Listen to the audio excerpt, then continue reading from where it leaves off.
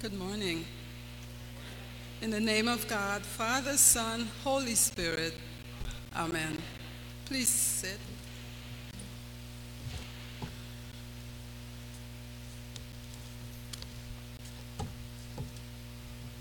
Having just read the gospel and reminded or recognizing that God is rich to me in that I'm able to stand here, I'm able to speak, I would like to honor God by being rich to him and starting with a prayer.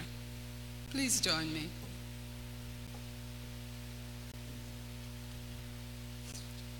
O gracious Father, who opens thine hand and fills all things living with plenteousness, bless the lands and waters, and multiply the harvests of the world. Let thy Spirit go forth, that it may renew the face of the earth. Show thy loving kindness, that our land may give her increase, and save us from selfish use of what thou give to us, that all thy children everywhere may give thee thanks. Through Christ our Lord. Amen. The last lines of the gospel says, "So is he who lays up treasure for himself and is not rich towards God." Verse 21 of chapter 12, Luke's gospel.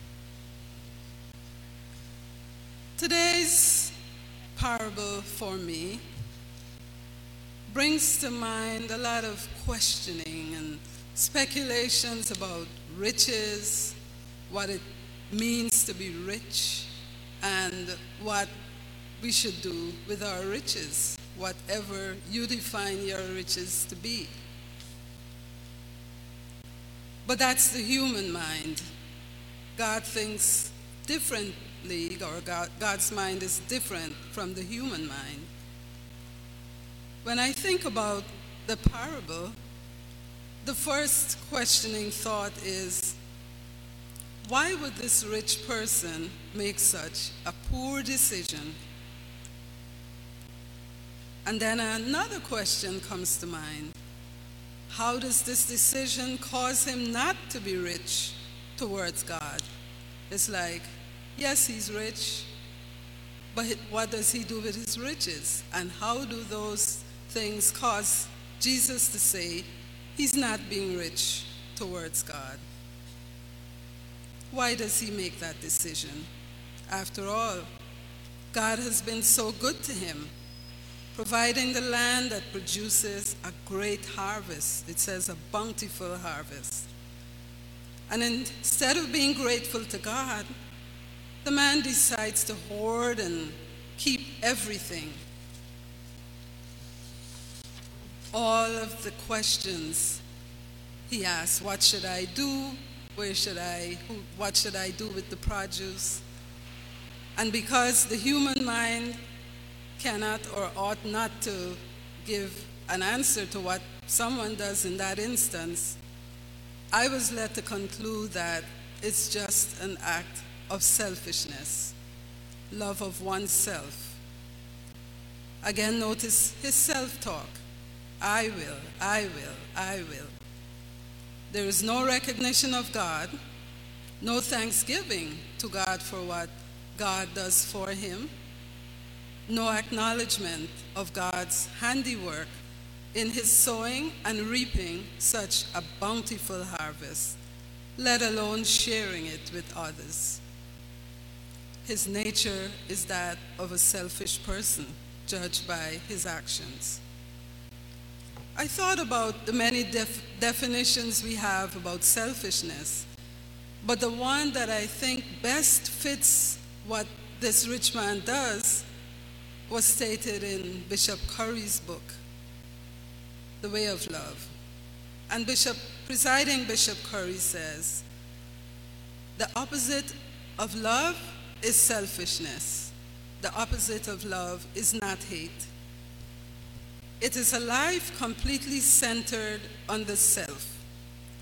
And nothing good ever comes out of selfishness. Love and selfishness do not go together. God is love, as we know. And since God is love, selfishness is not of God. The man's decisions do not come from the mindset of God's love, and his actions do not model that of God's loving action or activity. And so based on that, I started questioning again. How does this act of selfishness cause him not to be rich towards God? Now, I couldn't answer that. I felt it would be judgmental again, which is not of God either. And so I looked at Scripture, and I found a verse that I remember singing to and learning in my early childhood days. It's from the first book of Chronicles, and it said, "For all things come from thee, O Lord, and of thine own have we given thee. For all things come from thee, O Lord, and of thine own have we given thee." A life that's centered on love of self inhibits one's acknowledgement of this truth, as in the case of the rich man. Maybe he didn't have that assurance or intuition or faith to see his riches as something that comes from God, and hence not thinking that he should give back to God some of it. A lack that's centered on love of self, in other words, lacks the understanding that all things come from God to us. It follows naturally that the rich man would not consider giving from his bounty. His decisions kind of match maybe his thinking. When I read the parable, somehow I again retreated to childhood memories. Growing up in a tropical climate, lots of folks had lots of land, lots of trees. They planted lots of trees and vegetables and grain. But most memorable are the ones with the fruits, maybe because it's summer and, we're seeing a lot of tropical fruits that we can have and enjoy.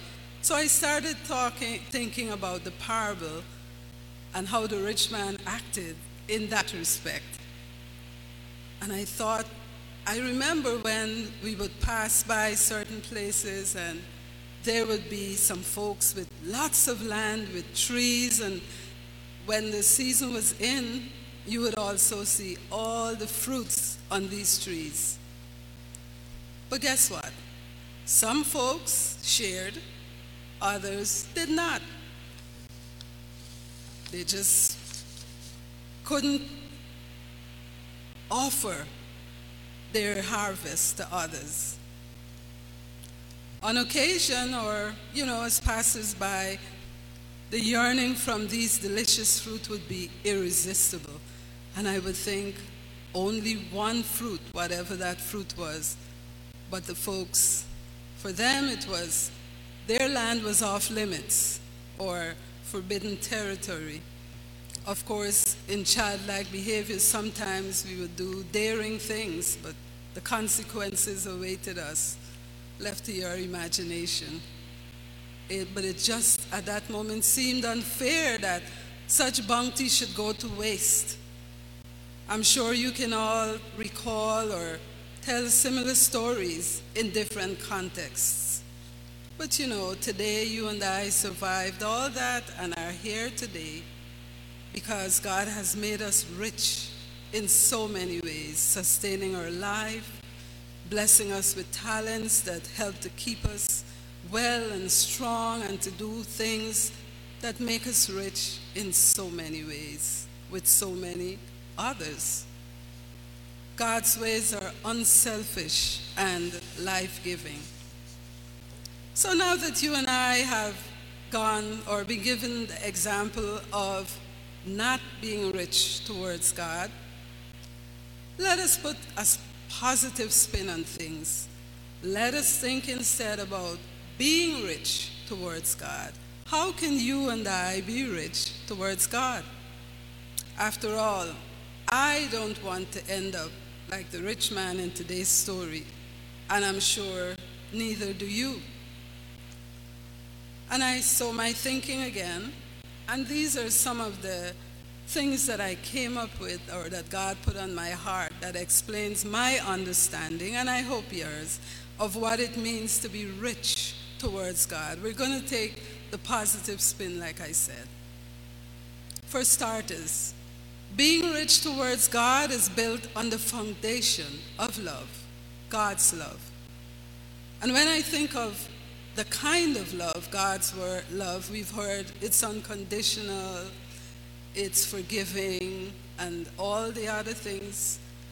My best description of God's love is based on the title of a hymn that I also love very much. The hymn titled, Love Divine, All Loves Excelling. God's love is divine and excels all other loves. God is love, like I said before. Or saying this another way, the nature of God is love. So then, to be rich towards God is to live in loving obedience to God. Consequently, you and I come to understand God's ways and live according to God's laws. But first things first. The reading from Galatians just heard tells us to put on the new nature, which is being renewed in knowledge after the image of its creator. So the first step is to put on the image and then think differently, live differently, be different, act different, love different as God does, because we're operating from this new nature, doing all things God's way. That includes obeying God because God's way is best and blessed. As you and I are blessed, we are able to bless others with the riches which come from God. This, I believe, is one way to be rich towards God, obedience.